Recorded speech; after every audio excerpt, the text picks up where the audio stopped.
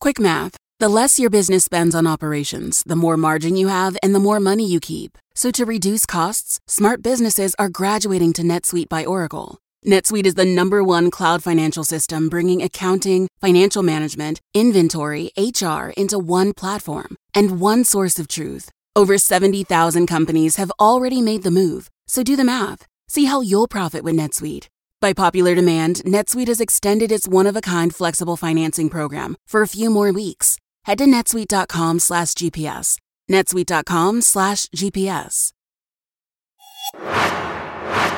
This is GPS, the Global Public Square. Welcome to all of you in the United States and around the world. I'm Fareed Zakaria, coming to you from Kyiv. Today, a special edition of the program from Ukraine, a country that's been at war now for almost 600 days. I have an exclusive interview with the country's president, Volodymyr Zelensky. This week, he fired his defense minister, visited the front lines, and welcomed Secretary of State Blinken. I asked him about all that and more. Ukraine will never go away from our land. Then, as it awaits F-16 fighters, Ukraine's best weapons up in the sky are drones. The country's so-called army of drones has been a game changer for surveillance, dropping bombs, and kamikaze missions. I talked to the mastermind behind the program, the country's Minister of Digital Transformation. Finally, the children of war. Last September, I introduced you to some amazing kids in Kyiv who had just gone back to school for the first time since the war started. This week, we went back to see them again.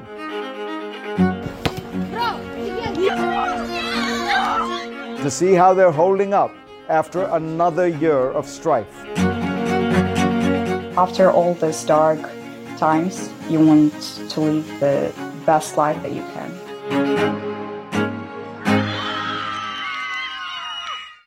But first, here's my take. The overnight train ride from Poland to Ukraine is a reminder of why this land has been so hotly contested over the last century. Ukraine's soil is among the most fertile on the planet. We passed vast fields of wheat and other crops, dotted with small farmhouses, some of them still using horses to plow the fields. As we approached Kyiv, the landscape quickly shifted to urban. Despite the war, Ukraine's railways continue to be clean, comfortable, and efficient. My train rolled into Kyiv right on time. That might be a phrase that says a lot about Ukraine. Despite the war, Kyiv is now almost normal. A year into the invasion, roughly half of Kyiv's population had fled, but many people have since returned. The city had about 3.9 million residents in 2021 before the fighting started, and it's back to around 3.6 million today, local sources tell me. The Yalta European Strategy annual meeting is also still being held, despite the war, as it has been held for nearly 20 years. Located originally in Yalta, and then after the 2014 invasion in Kyiv. Viktor Pinchuk, the organizer, told me, the struggle for Ukraine is the most important struggle in the world right now, and we need to keep the world's attention focused on it. Most here are trying to keep life as normal as possible. Stores and cafes are bustling. Air raid sirens went off while I was having dinner at a friend's place, and no one even stopped eating. But there are constant reminders of the conflict. Billboards scattered around the city that mourn Ukraine's lost heroes, as the fallen soldiers are often called. Sandbags and roadblocks. Everyone is exhausted and sober. Ukraine's losses have been terrible, in cities destroyed and soldiers and civilians killed. As a German friend who has lived in Kyiv for years put it to me, there's a growing understanding of loss as part of normalcy. People are adjusting to the reality of knowing more and more people who have been killed or wounded. It's a tough, sad condition. But exhaustion does not equal surrender. No one I spoke with believed that Ukraine should stop fighting to get back its territories. They were disappointed that the counteroffensive is not going better, but it only reminds them that this will be a long struggle. Were they to make a premature peace, many said to me, this would only be a temporary pause. The Russians would come back, and they would simply have pushed the burdens of war onto the next generation. When you speak with people at greater length, their views are more nuanced. No surrender is the mantra, but some said it was possible to imagine a ceasefire, with Ukraine never legally endorsing the legitimacy of Russian rule over parts of the Donbass and Crimea, in exchange for real security guarantees.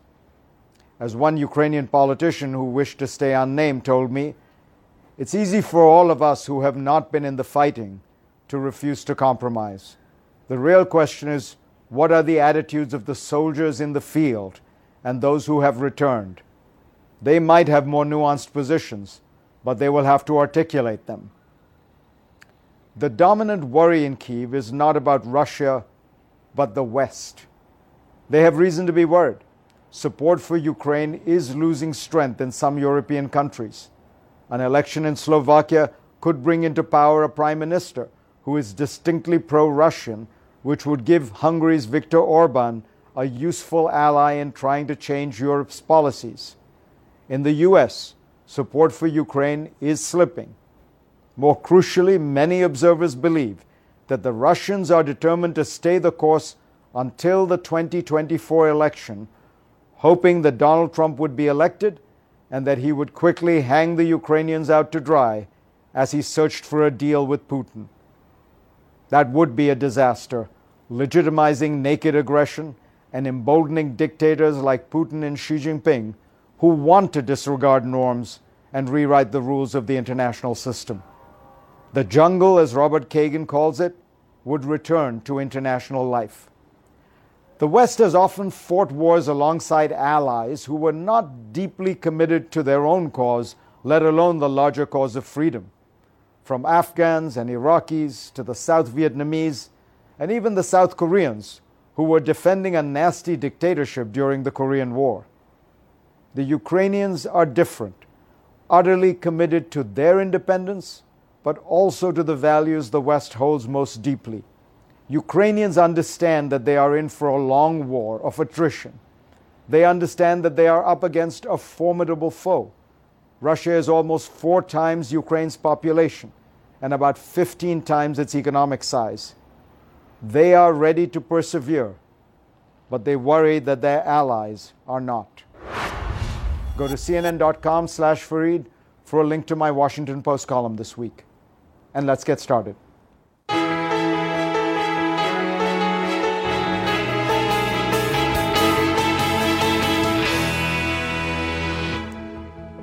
President Zelensky is almost always working, but this week seemed particularly eventful and busy for him. Last Sunday, he announced he was replacing his longtime defense minister, Alexei Reznikov. A day later, he was visiting troops in 2 of his nation's frontline regions. Then on Wednesday, he received Secretary of State Antony Blinken in Kyiv, just 3 weeks after Washington agreed to finally send F-16s to Ukraine. And on Thursday, Zelensky introduced the world to his new defense minister, Rustem Umerov. I sat down with Zelensky on Friday at his presidential offices in Kyiv. Mr. President, pleasure to have you on again. Thank you so much. Everyone is wondering about the counteroffensive. There was a sense that it was slower than expected. Now there is some hope that it is speeding up. Can you give us a sense from your perspective, how is it going? It depends on many directions, on many cases and issues, how to speed up counteroffensive. But remember that we need the result. The result we have to get our land. We have to deoccupy the land, and it's also not about the land. It's about the people, because the frozen war is not the peace. Putin, he want to take all our country, to destroy all our families, houses. Because if he understands why he destroyed, he understands that Ukraine will never go away from our land, will never do it. That's why he has to kill us. He wants to do it. That's why when we speak about the counteroffensive, it depends on many cases. Of course, we gave a lot of time for Russians. We gave a lot of time to prepare, to mine. To put the mines in. To put the mines on the fields and on the big territory. And so you see the three defending lines. And that's because you were waiting for Western for the weapon. weapons. That's why I said, that's why what I said, it depends on many issues. We waited too long, it's true. No, I'm thankful to partners, to United States, EU, other partners. I'm thankful very much, President Biden, and to Congress. But we have to understand, we waited too long. They put mines. Then when we been ready from the point of view of our partners, because the decision to give us, for example, Bradley or another kind of weapon, the decision, it doesn't mean the result. You don't get them immediately. Of course you don't. Of course you don't. So something still on the way. Till now, when we are sitting and speaking about it, when counteroffensive, when a lot of different people say that it's too slow, but it's still on the way.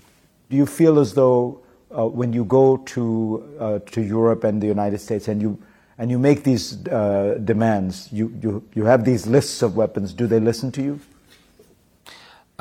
First of all, what we need, long-distance weapon systems, long-distance artillery, rounds, systems, etc. Everybody speaks about the ATACMS.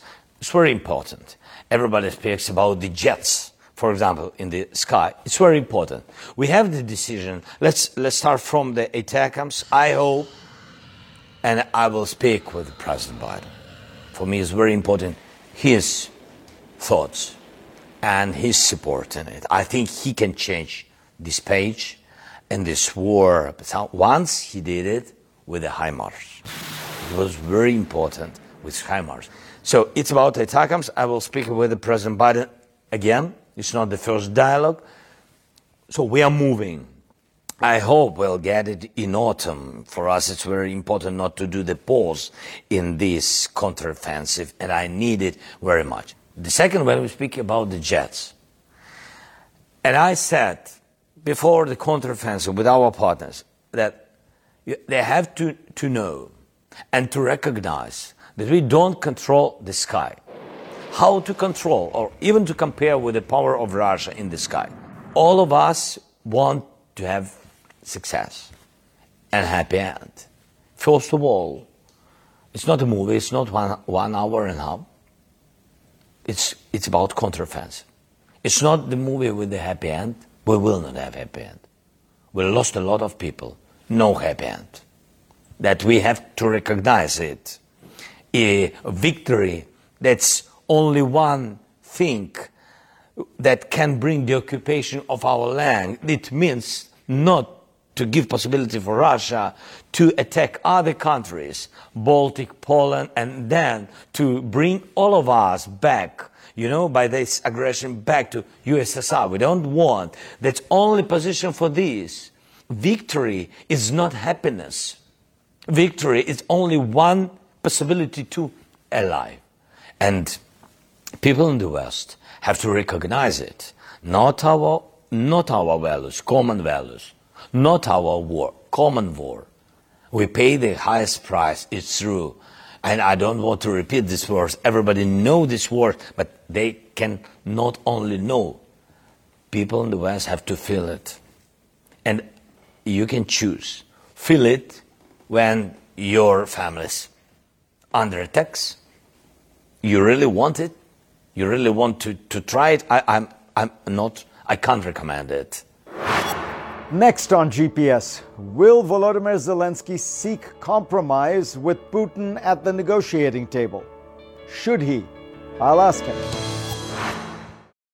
This podcast is supported by NetSuite. Quick math. The less your business spends on operations, on multiple systems, on delivering your product or service, the more margin you have and the more money you keep. But with higher expenses on materials, employees, distribution, and borrowing, everything costs more. So to reduce costs and headaches, smart businesses are graduating to NetSuite by Oracle. NetSuite is the #1 cloud financial system, bringing accounting, financial management, inventory, HR into one platform and one source of truth. With NetSuite, you reduce IT costs because NetSuite lives in the cloud with no hardware required, accessed from anywhere. You cut the cost of maintaining multiple systems because you've got one unified business management suite. Over 37,000 companies have already made the move, so do the math. See how you'll profit from NetSuite. By popular demand, NetSuite has extended its one-of-a-kind flexible financing program for a few more weeks. Head to netsuite.com/GPS. netsuite.com/GPS. There are people who say there has to be some kind of negotiation. We can't go on like this. The president of Brazil, Lula, has said Ukraine needs to get out of a Cold War mentality and compromise and even understand that some territory will have to be given to Russia. I'm paraphrasing, but I think that's roughly speaking the kind of view. And you've heard this. What do you say to people like President Lula? First of all, he has his own position, it's his rights. I'm okay with people are free and they can give their position worldwide, but I think he doesn't understand that the position of Putin not to stop the war, that is the answer. His position to continue. His position to continue the war. His position is to divide Europe. His position is not to have strong European continent. One prime minister told me, and it's true, and she's one of our friends, she said that, why I'm supporting, my question was, why you support us? And she said, people who understood Putin have to choose only you support Ukraine or you support Russia. There is no other variance, really. There's no space in between. No space between. It's true. The question of the time. The question of the time, when you will recognize it and when you will understand it.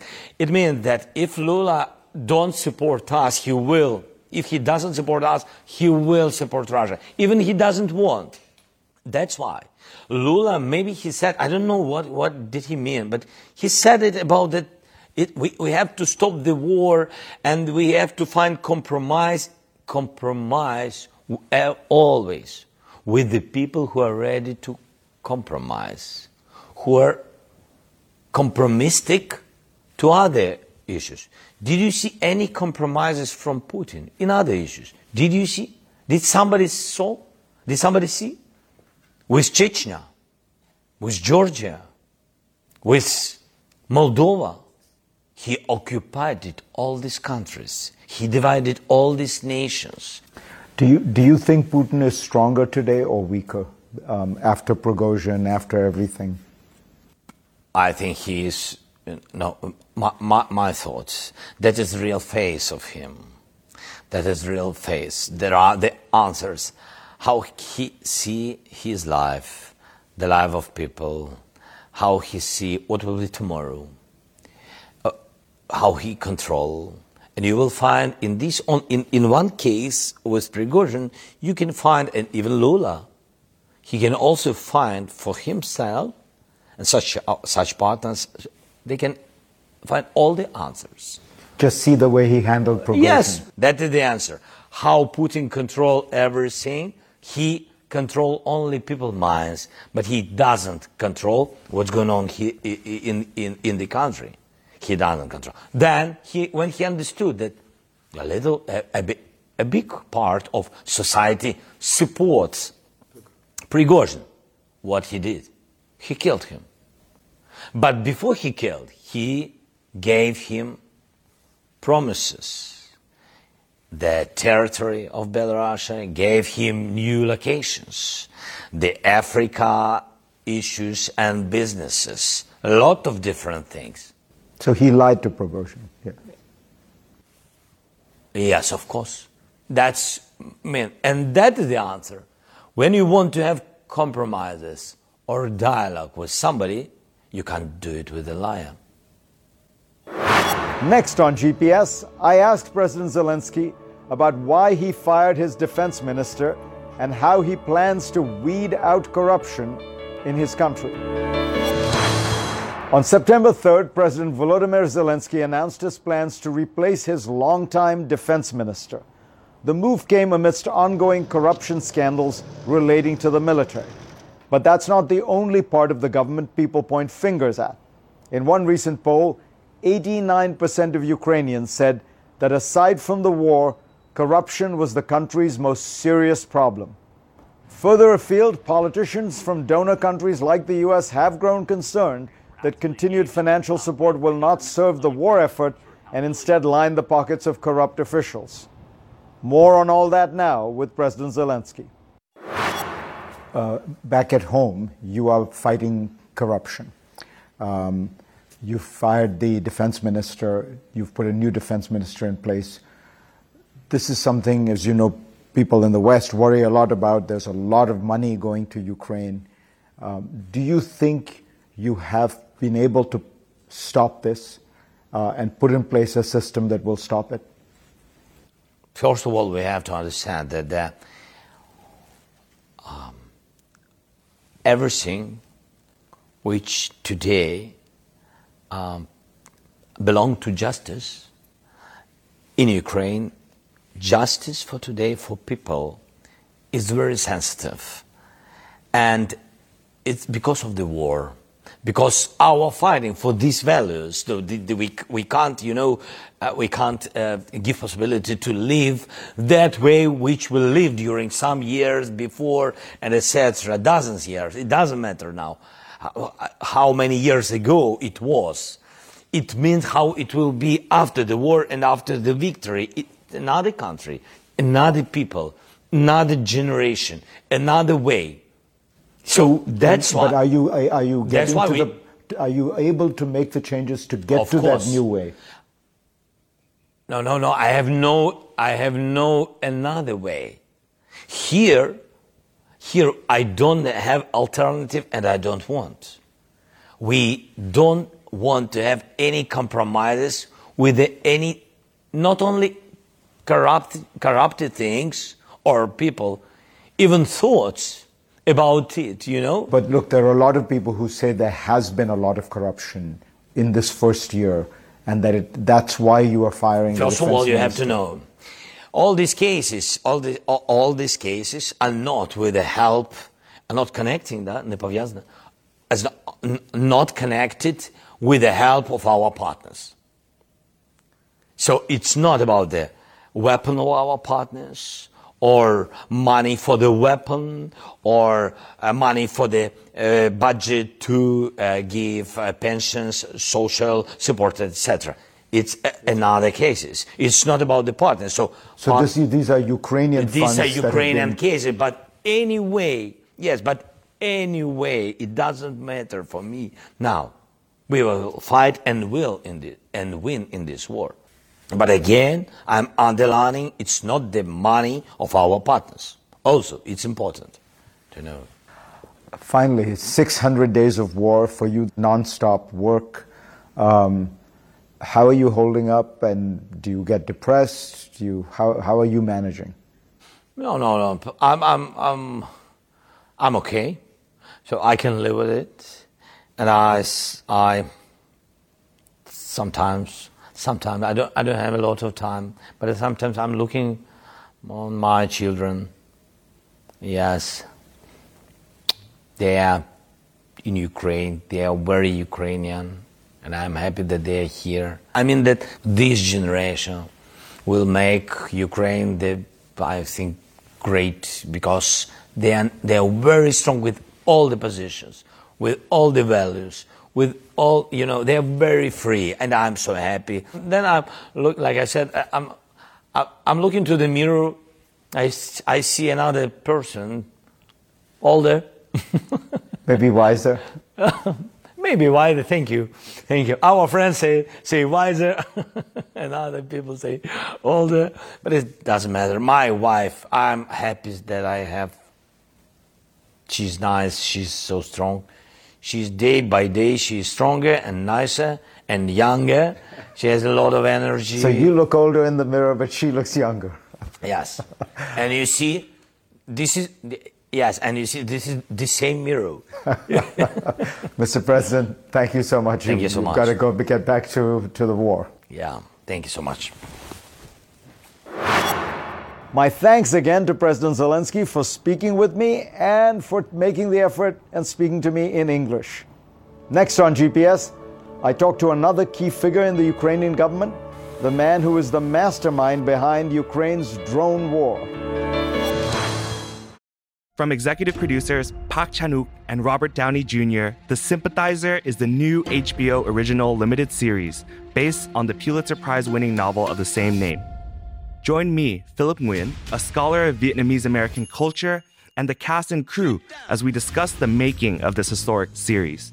Subscribe now to the Sympathizer podcast wherever you listen to podcasts, and stream HBO's The Sympathizer starting April 14th exclusively on Max. The war in Ukraine is in many ways an old-style land war with tank warfare and trenches. But it is also revolutionary, perhaps most notably in the use of drones. Both sides have used drones for surveillance, to drop bombs, and to make kamikaze attacks. Of course, these drones are quite expendable and easy to disable. One estimate in May found Ukraine was losing about 10,000 drones a month. That gives you a sense of the scale of this drone war. Behind Ukraine's army of drones is Mikhailo Fedorov, the Deputy Prime Minister for Innovation, Education, Science and Technology. I sat down with him yesterday. So when I've talked to people who have been on the battlefield in Ukraine, they say that the Ukrainian army confronts a terrible dilemma, problem. There's huge amount of landmines that have been laid out, after which you get to these very big concrete trenches where the Russian soldiers are, after which there is a huge amount of Russian artillery, tanks and armored vehicles waiting. Normally, the U.S. Army would clear this out by having air superiority. You don't have that because you barely have an air force. That might change. The only solution, I'm told, is drones. And drones are the great asymmetrical weapon you have. Do you believe that that is the path for Ukraine to break out of this stalemate? Yes. I think that the side will win that will have more drones, that will use them with the best quality. Drones are definitely the important thing for today and for the future and in this war. So we really put very many efforts in building an army of drones so that we can develop and design air drones and ground drones and water drones, because they really help us in real time to get quality information on the enemy. They allow us to hit the enemy both on sea, on the ground, and the air. And of course, they will be helping us to demine the fields. That's our next focus. And it can be decisive. Now, you're buying a lot of off-the-shelf drones, Chinese-made drones, but you're also designing your own drones. What are the things you're trying to design that you can't use commercial drones for? Well, as a matter of fact, if we look at how much we are buying, how many drones we are buying inside the country that are produced here and abroad, 95% are the drones that we design inside the country. We develop them with the use of components from all over the world, but we do that in Ukraine. And they have an advantage over many world brands because the technological war means that there are changes every day. Every day you have radio electronic warfare, new means. Russia has that. And every day we need to respond to those products. Every day the doctrine of how to use them changes. We have to respond to them. During this year, we have increased the production of drones more than 100 times. Some people have thought that this will be the future of war. You know, there'll be these automated drones going at each other. But when I look at Ukraine, I see you're using a lot of drones. The Russians are using drones too. But there's still an enormous amount of human death. That doesn't seem to be going away. I think that today it's just the beginning of the technological war, a real one. We're just at the very early stages. Everything is ahead. Drones will hit drones, will shoot them down. The role of AI will become much bigger in capturing targets in the battlefield. Doctrines will keep changing. The systems of situational awareness will keep developing. That will get us a better understanding of what's happening at the battlefield and lose fewer people. Everything is moving to a situation where robotized technologies will be fighting robotized technologies.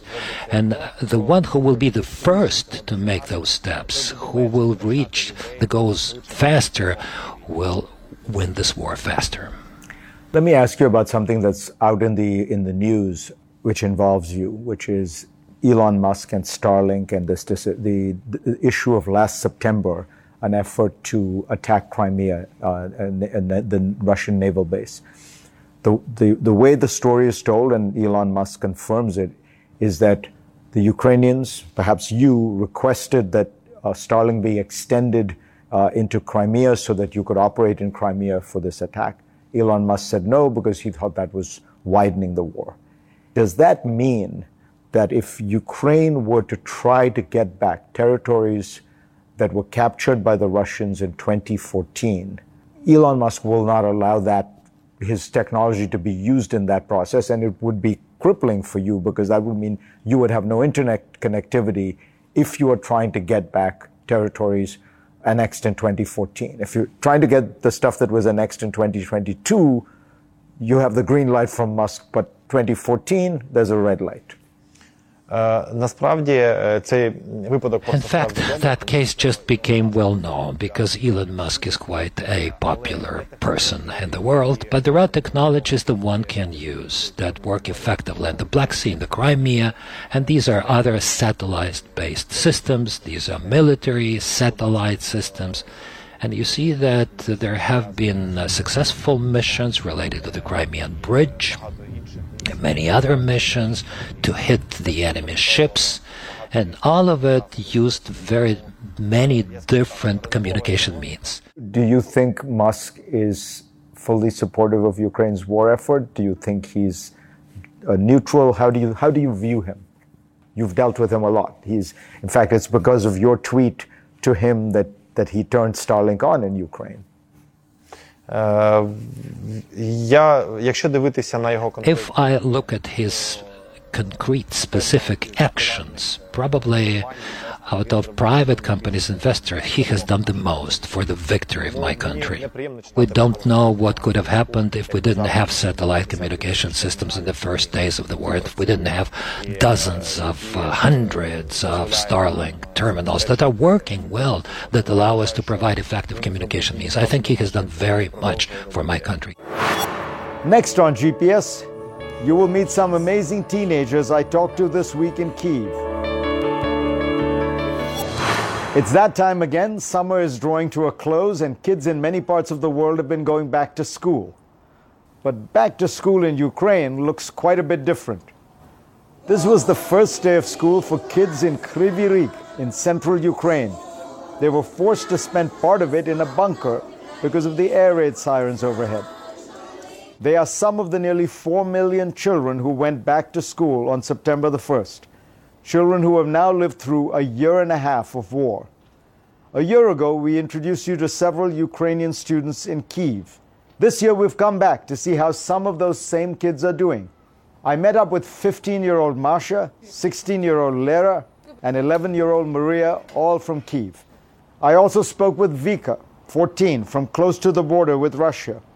And I met two students, both named Maxime, a 10-year-old from Kyiv and a 16-year-old who is from the eastern city of Severodonetsk, now under Russian control. So the first question I have is, what's it been like for another year like this? So, like, it might have started out and you may have thought this was a brief thing, but now, does it feel like this is the new life that you have? Like, you know, kind of going to school while a war is going on? It is a new thing for all of us, but I think we got used to it because we've had this routine for last year, and now it doesn't really feel like there's something unusual about it. Just a new life we have to get used to. So, Maxim, you come from a town, Severodonetsk, which is now occupied by the Russians, right? When did that happen, and where were you? When did you leave? We stayed at the city a very long time, so there are 66 days of bombarding our city, and and you were there while that was happening. And the line of front, we're near to city, so, and there are Russian soldiers, so we were close. That must have been scary. Yeah. And you could hear the bombardment? Yeah, the bombardment, the artillery, and even AK-74 or something like that also were heard. Do any of you know somebody who's fighting? Yes, unfortunately my mother is fighting right now, and I can say that she's sometimes in the front line, sometimes not, but I hope she will be okay. And she's actually on the front lines? She can help, she can cure some soldiers. So she's in the medevac units, yes. But that's all right at the front line? Sometimes yes, sometimes not. Do you get scared? I was very scared, I was crying a lot in the autumn, and it was very scary for me and for my family, for my brother and father. But now it's okay because I get used to it, unfortunately. And sometimes when I just think about that I got used to the thought that my mom can possibly die at any moment, it's just, I can say that, I can't say any words about that. I think any child can't express that. Masha, I remember when you were on the show the last time, you talked about how you had a message for Putin and how you said, you know, does he realize how much pain and destruction he's causing? Do you feel like, has your message changed 1 year later? Definitely no, because this year of war feels much more personal for me because my dad is fighting on the first line. It's really hard for me to say. But you know, it's not the same situation for me as Vika because she said she used to it. And I understand her, but for me, you know, it's really hard to live with the thought that your father can die. And you can lose him anytime. So for me, I think this message is still very meaningful. Wow. Do you think you have lost some of the innocence of childhood? All of us. All. Russians took away from us our childhood and our teenage years. What do you fantasize about? If you think about, what's the thing you look forward to, you hope for? I think the peace. I just want to live in peace, and I don't want to be scared about anything in my life. Max, if this war wasn't going on, what do you think you'd be able to do? I'd be able to go to the tournaments in other countries. I'm playing football. My hobby is football. I love playing football, and I could go with my team to some tournaments, not only in Kiev. We could go to other countries and maybe other towns. Have any of you changed your minds about what you'll do with your life because of this war? Of course. I really want now to go and have a job in the fields of international relationships and international law, because I don't want any child ever experience what we're going through now, me, Masha, and every child in Ukraine. It doesn't matter. It's South, it's just all Ukraine. war actually gave me some certainty because before I was doubting about my career, but right now I'm pretty sure I want to be a journalist. I just want to spread information about ongoing problems in the world because since the war started, I realized how important informational war is. Maria, what do you think? I don't know what I would do in future, but I sure know I want to live in Ukraine. Like, I lived some time in America, and it wasn't my home. I wanted to live here. I want to go to school here. I want to, make our country better. Any of you wanted any lessons for teenagers? The main piece of advice for me is very basic. Enjoy every moment of your life, because you don't know what is going to be the next. You don't know whether you're going to be with your mother or father, or they will be gone, or your friends, or the path of your life. It's very unpredictable. And the same was when we woke up on the 24th of February and we realized that that's not the same life as I was living last day. So yeah. Well, you guys have been amazing and very kind to share all this with us and to share it with the world. I hope we can come back and do this with Ukraine in peace. And that is our program from Kyiv. Thanks to all of you for being part of the program this week. I will see you next week. I'm Dr. Sanjay Gupta, host of the Chasing Life podcast. In honor of our 10th season, we want to hear from you. Leave us a message at 470-396-0832 and tell us how you chase life. It could be used on an upcoming episode.